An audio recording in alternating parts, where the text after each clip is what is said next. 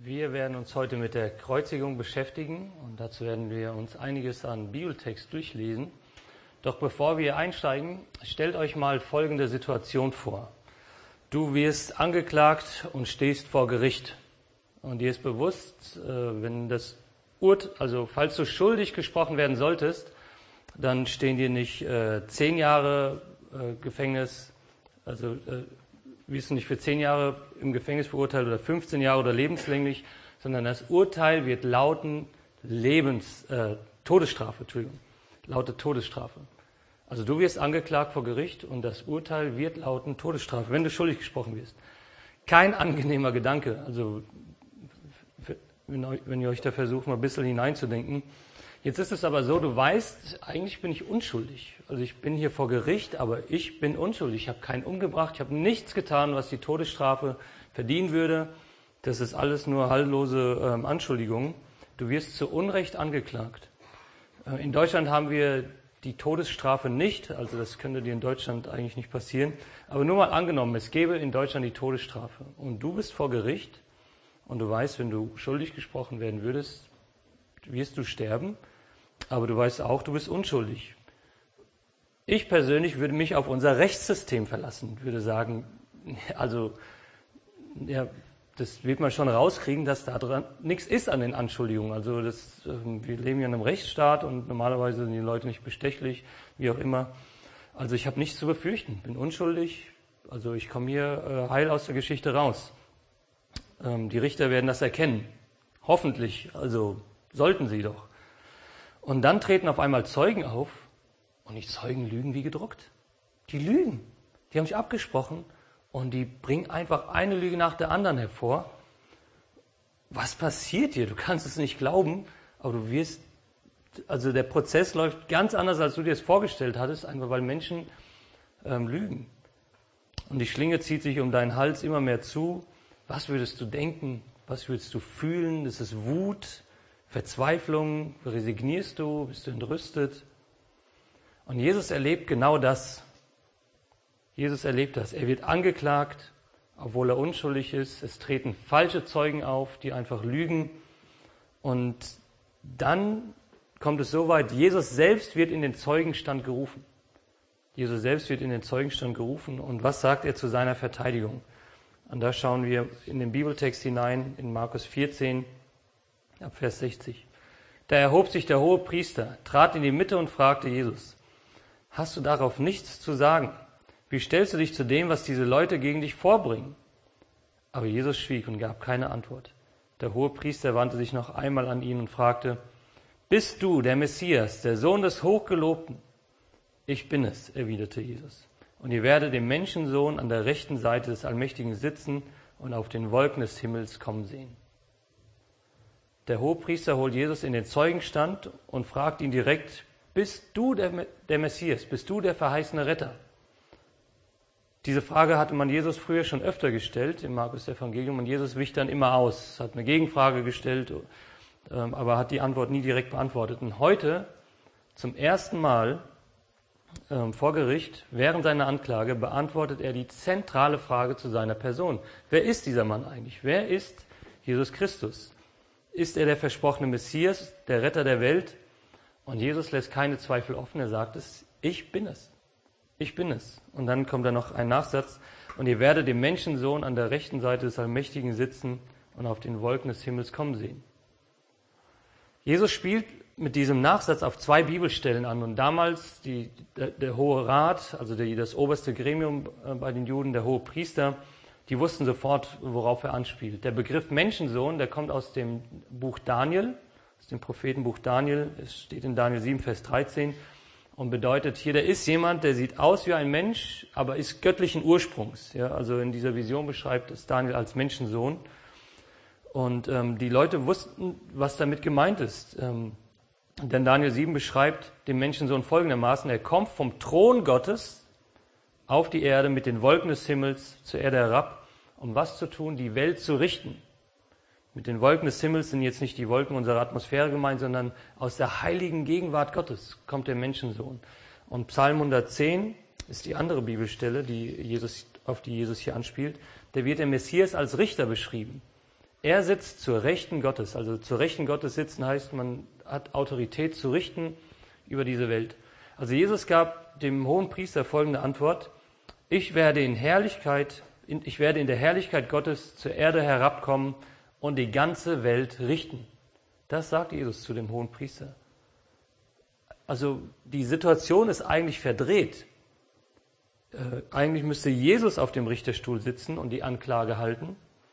Und die Menschen damals und jetzt auch übertragen auf uns, wir müssten diejenigen sein, die angeklagt werden, auf der Anklagebank sitzen. Aber es ist genau andersrum.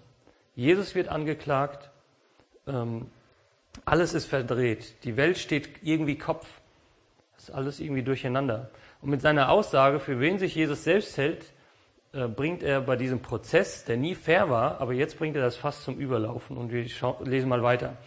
Da zerriss der Hohepriester vor Empörung sein Gewand und rief: Wozu brauchen wir noch Zeugen? Ihr habt die Gotteslästerung gehört. Was ist eure Meinung? Alle erklärten, er sei schuldig und müsse sterben. Einige begannen, Jesus anzuspucken. Sie verhüllten ihm das Gesicht, schlugen ihn mit den Fäusten, sagten: Du bist doch ein Prophet. Sag uns, wer es war. Auch die Diener des Hohen Rates schlugen ihn. Wenn man damals seine Kleider zerriss, also ich mache das jetzt heute mal nicht, dann war das ein Ausdruck der höchsten Empörung. Also der hohe Priester hatte jetzt auch normalerweise trugen die aufwendige Kleidung, und wenn man das war dann auch kostspielig an der Stelle. Und wenn man die Kleidung zerrissen hat, war das ein Ausdruck der höchsten Empörung. Also damit zeigst du, so empört wie ich jetzt bin, empörter geht es eigentlich gar nicht mehr. Also man versuchte sein Entsetzen so stark wie möglich auszudrücken, und das war dass man seine Kleidung zerriss. Und dann eskaliert die Situation völlig. Jesus wird geschlagen, er wird bespuckt. Das ist kein Prozess mehr, das ist ein Tumult, das ist Willkür einfach. Jesus ist hier kompletter Willkür ausgeliefert, und er wird auf der Stelle wegen Gotteslästerung zum Tod verurteilt. Und der einzige Grund, warum man ihn damals nicht direkt umgebracht hat, ist folgender: Die Juden durften das nicht. Der Hohe Rat durfte einige Rechtsangelegenheiten regeln für die Juden, aber Todesstrafe durften nur die Römer, also die Besetzer des Landes damals, vollziehen. Und deshalb musste man zum damaligen Statthalter, zu Pilatus, Jesus bringen, und er konnte dann nur das Todesurteil vollstrecken. Da lesen wir jetzt mal weiter. Gleich bei Tagesanbruch, nachdem der gesamte Hohe Rat, die führenden Priester mit den Ältesten und den Schriftgelehrten über das weitere Vorgehen beraten hatten, ließen sie Jesus fesseln und abführen und übergaben ihn Pilatus. Pilatus fragte ihn: Bist du der König der Juden? Du selbst sprichst es aus, erwiderte Jesus. Die führenden Priester brachten nun viele Beschuldigungen gegen ihn vor. Da wandte sich Pilatus noch einmal an ihn. Hast du darauf nichts zu sagen? Fragte er. Siehst du nicht, was sie dir alles vorwerfen? Doch zu seinem Erstaunen gab Jesus keine Antwort mehr. Jesus steht erneut vor Gericht, diesmal vor Pilatus. Eine Anklage nach der anderen wird Jesus vorgeworfen, aber zur Verwunderung von Pilatus reagiert Jesus gar nicht drauf. Der antwortet da nicht. Also der unternimmt nichts, um sich selbst irgendwie zu verteidigen. Und aus den anderen Evangelien, Matthäus, Lukas und Johannes, da wissen wir, dass Pilatus den Fall mit Jesus eigentlich nicht verhandeln möchte. Der möchte es loswerden. Er schickt ihn dann zu Herodes, und Herodes schickt ihn dann zurück. Aber es gelingt ihm nicht. Pilatus wird Jesus nicht los, und er sucht nach einem Ausweg, irgendwie sein Gesicht zu wahren, weil er weiß, ja, Jesus, eigentlich, da ist nichts, wofür ich ihn schuldig sprechen könnte, noch die Todesstrafe. Und es geht da gar nicht um eine aufrichtige Anklage. Und Pilatus weiß das, und er zögert sehr, Jesus hinrichten zu lassen, aber letztendlich gibt er nach. Er macht das einfach und ordnet an, dass Jesus gekreuzigt werden soll. Jesus hätte auch anders getötet werden können. Warum die Kreuzigung? Warum wollte man, dass Jesus unbedingt gekreuzigt wird? Die Kreuzigung war damals die grausamste und demütigendste Art und Weise, Hinrichtungsart, also die es gab. Warum? Die Römer reservierten das für die allerschlimmsten Verbrecher, weil man nur langsam und unter unsäglichen Schmerzen am Kreuz starb. Das war ein öffentliches Spektakel. Ihr müsst es euch so vorstellen: Kaufland ist ein großer Parkplatz, und also wo Leute einen ausgehen, und dort wird jemand hingerichtet, öffentlich. Manche hingen tagelang, weil der Sterbeprozess so langsam war. Der Tod tritt in der Regel durch Ersticken ein. Der Körper kann die Atemmuskulatur irgendwann nicht mehr leben, und die Menschen ersticken qualvoll und langsam. Also wenn man sich da ein bisschen hineinliest, ist einfach schrecklich, was man Menschen antun kann. Und das Markus-Evangelium, das geht wenig auf die Brutalität ein, sondern berichtet stärker über den tieferen Sinn vom Tod, von Jesu Tod. Da lesen wir nochmal weiter. Nachdem sie so ihren Spott mit ihm getrieben hatten, zogen sie ihm das purpurfarbene Gewand aus und legten ihm seine eigenen Kleider wieder an. Dann führten sie ihn zur Stadt hinaus, um ihn zu kreuzigen. Unterwegs begegnete ihnen ein Mann, der gerade vom Feld kam, ein gewisser Simon aus Cyrene, der Vater von Alexander und Rufus. Den zwangen die Soldaten, Jesus das Kreuz zu tragen. So brachten sie Jesus bis zu der Stelle, die Golgatha heißt. Golgatha bedeutet Schädelstätte. Dort wollte man ihm Wein zu trinken geben, der mit Myrrhe vermischt war, doch er nahm ihn nicht. Dann kreuzigten die Soldaten Jesus. Seine Kleider verteilten sie unter sich. Sie losten aus, was jeder bekommen sollte. Was ging wohl den Anhängern von Jesus durch den Kopf, als sie das mit ansehen mussten? Also, letzte Woche hatten wir das auch schon mal. Jesus hatte Stürme gestillt, er hat Kranke geheilt, Tote auferweckt, hat wirklich krasse Wunder gemacht. Und vor gerade mal einer Woche hatten ihn Menschenmassen bejubelt. Er kam nach Jerusalem, er wurde als König gefeiert. Und jetzt ist er so gut wie tot. Also wenn ihn da jetzt nicht jemand runterholt, Jesus ist so gut wie tot. Wir schauen mal weiter im Text. Es war 9 Uhr morgens, als man ihn kreuzigte. Eine am Kreuz angebrachte Aufschrift gab den Grund für seine Verurteilung an. Sie lautete, der König der Juden. Zusammen mit Jesus kreuzigte man 2 Verbrecher, einen rechts und einen links von ihm. Die Leute, die vorübergingen, schüttelten den Kopf und riefen höhnisch, ha, du wolltest doch den Tempel niederreißen und in 3 Tagen wieder aufbauen. Hilf dir selbst und steig herab vom Kreuz. Ebenso machten sich die führenden Priester und die Schriftgelehrten über ihn lustig. Anderen hat er geholfen, aber sich selbst kann er nicht helfen, sagten sie spöttisch einer zum anderen. Der Messias will er sein, der König von Israel. Soll er doch jetzt vom Kreuz herabsteigen. Wenn wir das sehen, werden wir an ihn glauben. Auch die Männer, die mit ihm gekreuzigt worden waren, beschimpften ihn. Um 12 Uhr mittags brach über das ganze Land eine Finsternis herein, die bis 3 Uhr nachmittags dauerte. Finsternis spielt in der letzten Stunde von Jesus eine große Bedeutung. Wenn wir mal drüber nachdenken, die meisten Ereignisse spielen sich nachts ab. Im Garten von Gethsemane, dann das Verhör vor dem Hohen Rat, ist alles nachts. Und jetzt, als Jesus am Sterben ist es für 3 Stunden dunkel, finster, mitten am Tag. Es gibt da verschiedene Erklärungsversuche, wie, was ist da passiert? Vielleicht eine Sonnenfinsternis, sagen manche, oder ein großer Sandsturm kam. Alles hat so seine Vor- und Nachteile. Also es gibt Argumente dafür und dagegen. Was aber die Bibel an verschiedenen Stellen klar macht, Finsternis mitten am Tag ist ein typisches Zeichen für Gottes Gericht. Finsternis mitten am Tag ist ein typisches Zeichen für Gottes Gericht. Das wohl bekannteste Beispiel dafür ist die 9. Plage über Ägypten. Manch einer erinnert sich, 10 Plagen für Ägypten, um das Volk Israel ziehen zu lassen. Und die 9. Plage war 3 Tage lang Finsternis. So finster, dass man sich nicht gegenseitig erkennen konnte. Also die eigene Hand vor Augen sozusagen nicht sehen konnte. Dunkelheit macht etwas mit uns. Ich habe eine Doku mir angeschaut über einen Mann namens Shackleton. Das war ein Brite. 1914 hat er eine Expedition zum Südpol gemacht. Die waren mit knapp 30 Männern unterwegs, ein großes Boot. Und er wollte irgendwie der Erste sein, der mal durch den Südpol durchgewandert ist. Ich weiß nicht, wie man auf solche Ideen kommt, aber die haben das vorgehabt. Und irgendwie sind so ein paar Sachen schief gegangen. Die sind mit ihrem riesen Boot, also es ist jetzt hier kein Ruderboot, sondern es ist ein großes Schiff gewesen, sind im Eis stecken geblieben. Und dann haben die da versucht, es auszugraben, aber haben dann festgestellt, es funktioniert nicht. Dann haben sie gedacht, okay, komm, wir warten hier, bis es Sommer wird, ne, und dann das Eis wieder auftaut. Aber ihr Boot ist quasi von den Eismassen irgendwann zerdrückt worden und einfach runtergegangen. Und bei denen ging es wirklich ums Überleben. Also insgesamt waren die 1,5, knapp 2 Jahre da unterwegs, und bis es irgendwie geschafft haben, dann zurückzukommen. Und also es ging ums Überleben, aber was die sagen, was wirklich schlimm war, war die Dunkelheit. Denn am Südpol geht irgendwie für mehrere Monate die Sonne nicht auf im Winter. Und es ist die ganze Zeit dunkel. Und das hat den Männern psychisch enorm zu schaffen gemacht. Ich habe dann einen YouTuber mir angeschaut, der mal einen Selbstversuch gestartet hat. 1 Tag in Dunkelheit leben. Da hat man sich alles dunkel gemacht. Und nur der Kameramann hatte Infrarot. Und er sagte, das ist so bedrückend. Man ist orientierungslos, man verliert seinen Gleichgewichtssinn ein bisschen. man bekommt Probleme und er hat überhaupt kein Zeitgefühl. Also Dunkelheit macht etwas. Wir brauchen das Licht, die Sonne. Und Gott wird uns in der Bibel unter anderem als Sonne beschrieben, als unsere Lebensquelle. Er ist unsere Lebensquelle. Er gibt uns Orientierung. Und bei Jesus ist es allerdings nicht so, dass Jesus sich von Gott abwendet. Also christlich gesprochen, im geistlichen Sinne können wir sagen, wenn jemand sich von Gott abwendet, wendet er sich dem Licht ab und fängt ein Leben an zu leben in Finsternis. Wir mögen es so direkt nicht wahrnehmen, aber es ist geistlich einfach dunkel, geistlich finster, weil du dich von deiner Lebensquelle abschneidest. Bei Jesus ist es nicht so, dass er sich von Gott abwendet, sondern Gott wendet sich von ihm ab.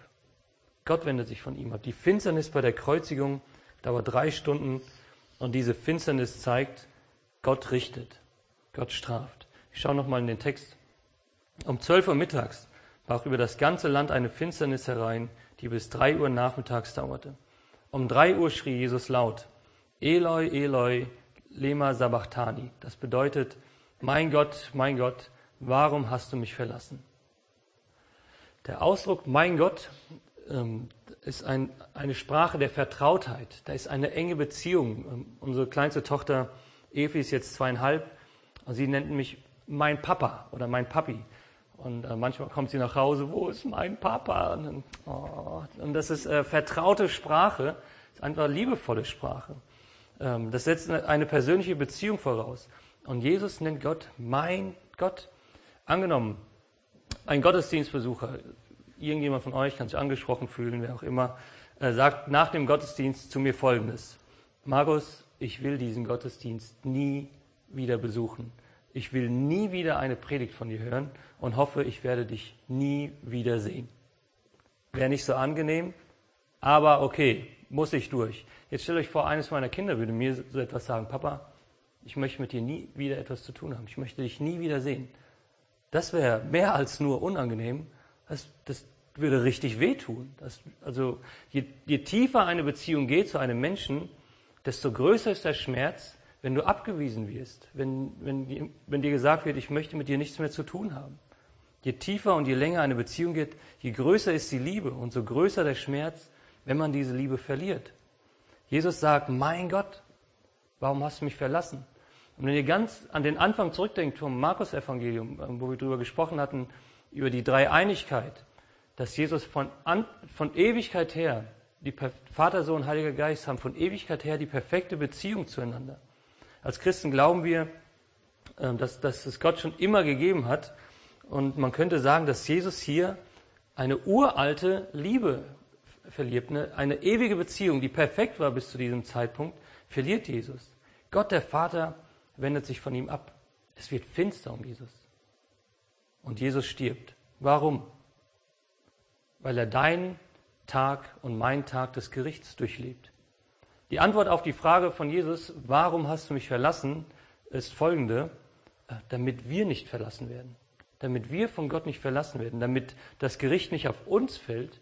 Damit wir diese Finsternis nicht erfahren müssen, nicht erleben müssen, sondern im Licht und in der Gegenwart Gottes leben können. Warum hast du mich verlassen? Damit uns das nicht widerfährt. Woher können wir uns so sicher sein? Wir bekommen die Antwort in den nächsten Versen im Markus-Evangelium.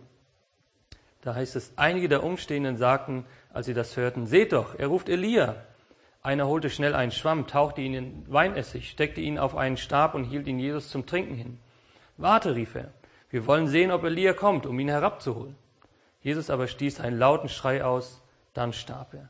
Da riss der Vorhang im Tempel von oben bis unten entzwei. Als der Hauptmann, der beim Kreuz stand, Jesus so sterben sah, sagte er, dieser Mann war wirklich Gottes Sohn. Wir haben jetzt kurz den Fokus auf dem Tempel. Der Tempel ist ein ganz großes Gebäude in Jerusalem gewesen. Heute gibt es ja nur noch die Tempelmauer, die Klagemauer. Und der Tempel hat verschiedene Teile, Räume sozusagen. Und da gibt es einen Raum, das ist das Allerheiligste. Da durfte der hohe Priester nur einmal im Jahr hinein. Am kommenden Freitag, an Karfreitag, werden wir uns da ein bisschen genauer mit beschäftigen. Und dieses Allerheiligste, das war mit einem dicken Vorhang abgetrennt. Also dieser Vorhang, hat mich da ein bisschen schlau gemacht, war 45 Meter lang, 20 Meter breit und circa 10 Zentimeter dick. Also wir hatten ja hier früher auch mal so schöne Gardinen hängen. Und wenn man die haben schon Gewicht, ne? Aber das ist ist eine Gardine, die waren so zwischen Gardine und Vorhang. Aber das hier, was im Tempel hing, vor dem Allerheiligsten, ist im Prinzip eine Wand gewesen. Also enorm schwer, enorm dick. Und dieser Vorhang trennte das Allerheiligste vom Rest des Tempels. Und der Vorhang stellte sicher, dass niemand Unwürdiges in die Gegenwart Gottes hineintrat. Gott war da ziemlich strikt. Er sagt im Alten Testament, können wir das nachlesen, wer da ungefragt reingeht, der muss sterben.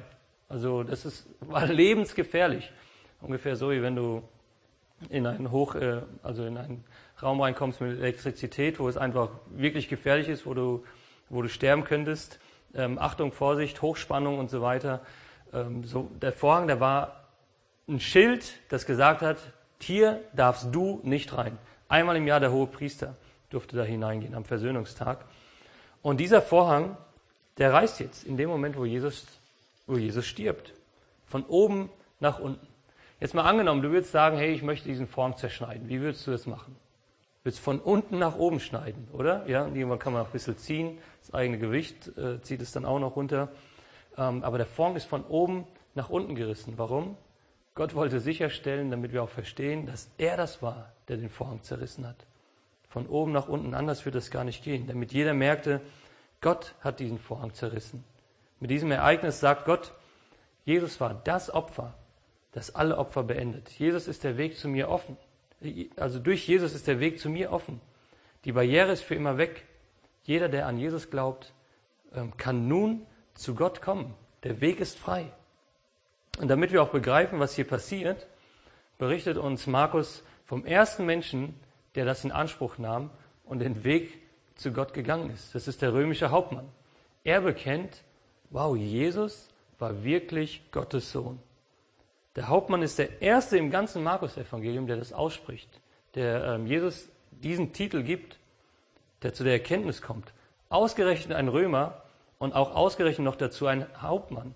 Also Männer wie er waren mit Töten auf eine Art und Weise vertraut, wie wir uns das kaum vorstellen können. Also ich vermute mal, wenn man in einer Metzgerei arbeitet und permanent Tiere schlachtet oder auf einem Schlachthof, geht man damit irgendwann sehr alltäglich um. Ja. Ich kann mich erinnern, oder meine Frau hat das erzählt, sie hat mal ein Suppenhuhn gekocht und eines unserer Kinder stand dabei und fand das ganz schlimm. Wo sie dann das Suppenhuhn zerschnitten hat, ich habe ja meinen Kindern versprochen, ich sage keine Namen, bei Evi habe ich mich jetzt nicht dran gehalten, meinte unser Kind, oh Mama, wenn du das Huhn schneidest, habe ich das Gefühl, du schneidest mich, ne? Weil sie es so dramatisch fand. Und je öfter man sowas macht, also stumpft von irgendwann ab, ich war mal dabei, wo wir Hühner geschlachtet haben, bei einem Freund in Amerika. Und das erste Huhn war schon ein bisschen, also es ist schon krass, ein lebendiges Lebewesen so zu töten. Und ja, bei dem 19. dann ist man irgendwann mit dem Messerbiss auch mehr auf Zack gewesen. Und so war das damals. Also Leute wie er, wie dieser Hauptmann, haben Menschen fast wie am Fließband getötet. Die waren auf eine Art und Weise mit dem Töten vertraut, wie wir uns das kaum vorstellen können. Wie kommt es, dass so jemand wie er staunend am Kreuz steht? Das müssen wir uns mal ernsthaft fragen. Wie kommt es, dass so jemand wie er staunend am Kreuz steht? Der Mann hat schon so viele Menschen sterben sehen, hat so viele Menschen selbst getötet. Die engsten Nachfolger verstanden die Welt nicht mehr von Jesus, sie waren am Boden zerstört. Die religiösen Führer von damals hatten Gottes Wahrheit gesehen, aber abgelehnt. Und dieser Hauptmann kommt zu der Schlussfolgerung, das muss Gottes Sohn gewesen sein. Wie kam dieser Mann plötzlich ans Licht? Was durchdrang?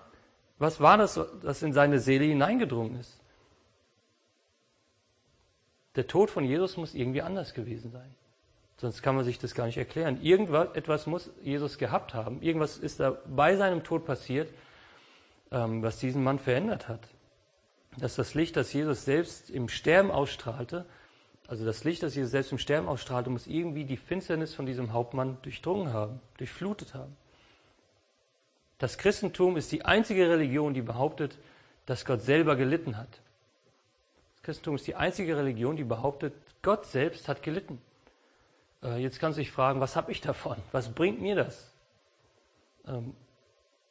Es ist der größte Liebensbeweis, die größte Rettungsaktion der Geschichte. Gott kam in die Welt, litt und starb, um uns am Kreuz zu erlösen.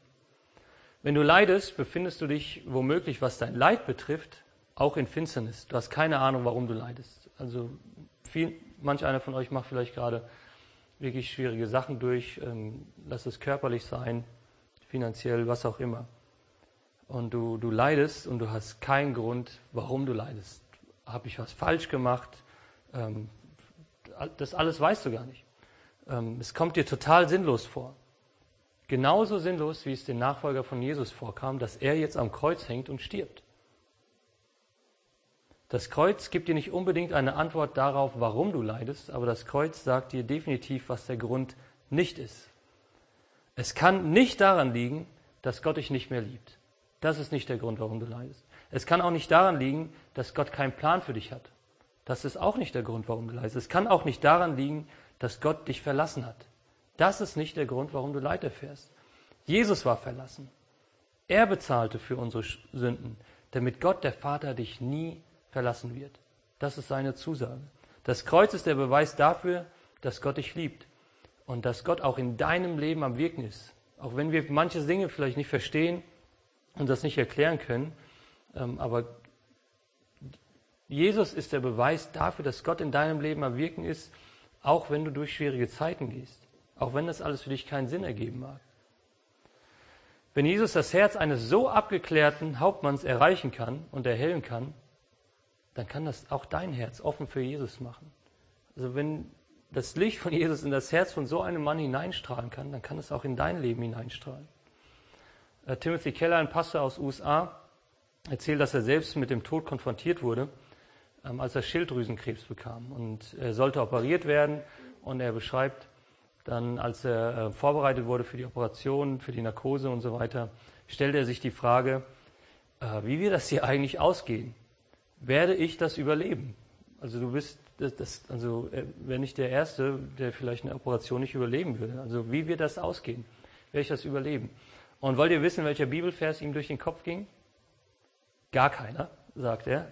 Ihm kam eine Passage aus dem Buch Herr der Ringe in den Sinn. Okay. Also sie kommt im letzten Buch vor, als das Böse und die Finsternis irgendwie übermächtig zu werden scheint.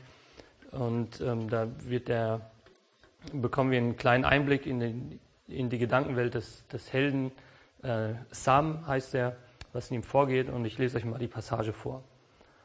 Dort zwischen dem Gewölk über einem dunklen Felsen hoch oben im Gebirge sah Sam eine Weile einen weißen Stern funkeln.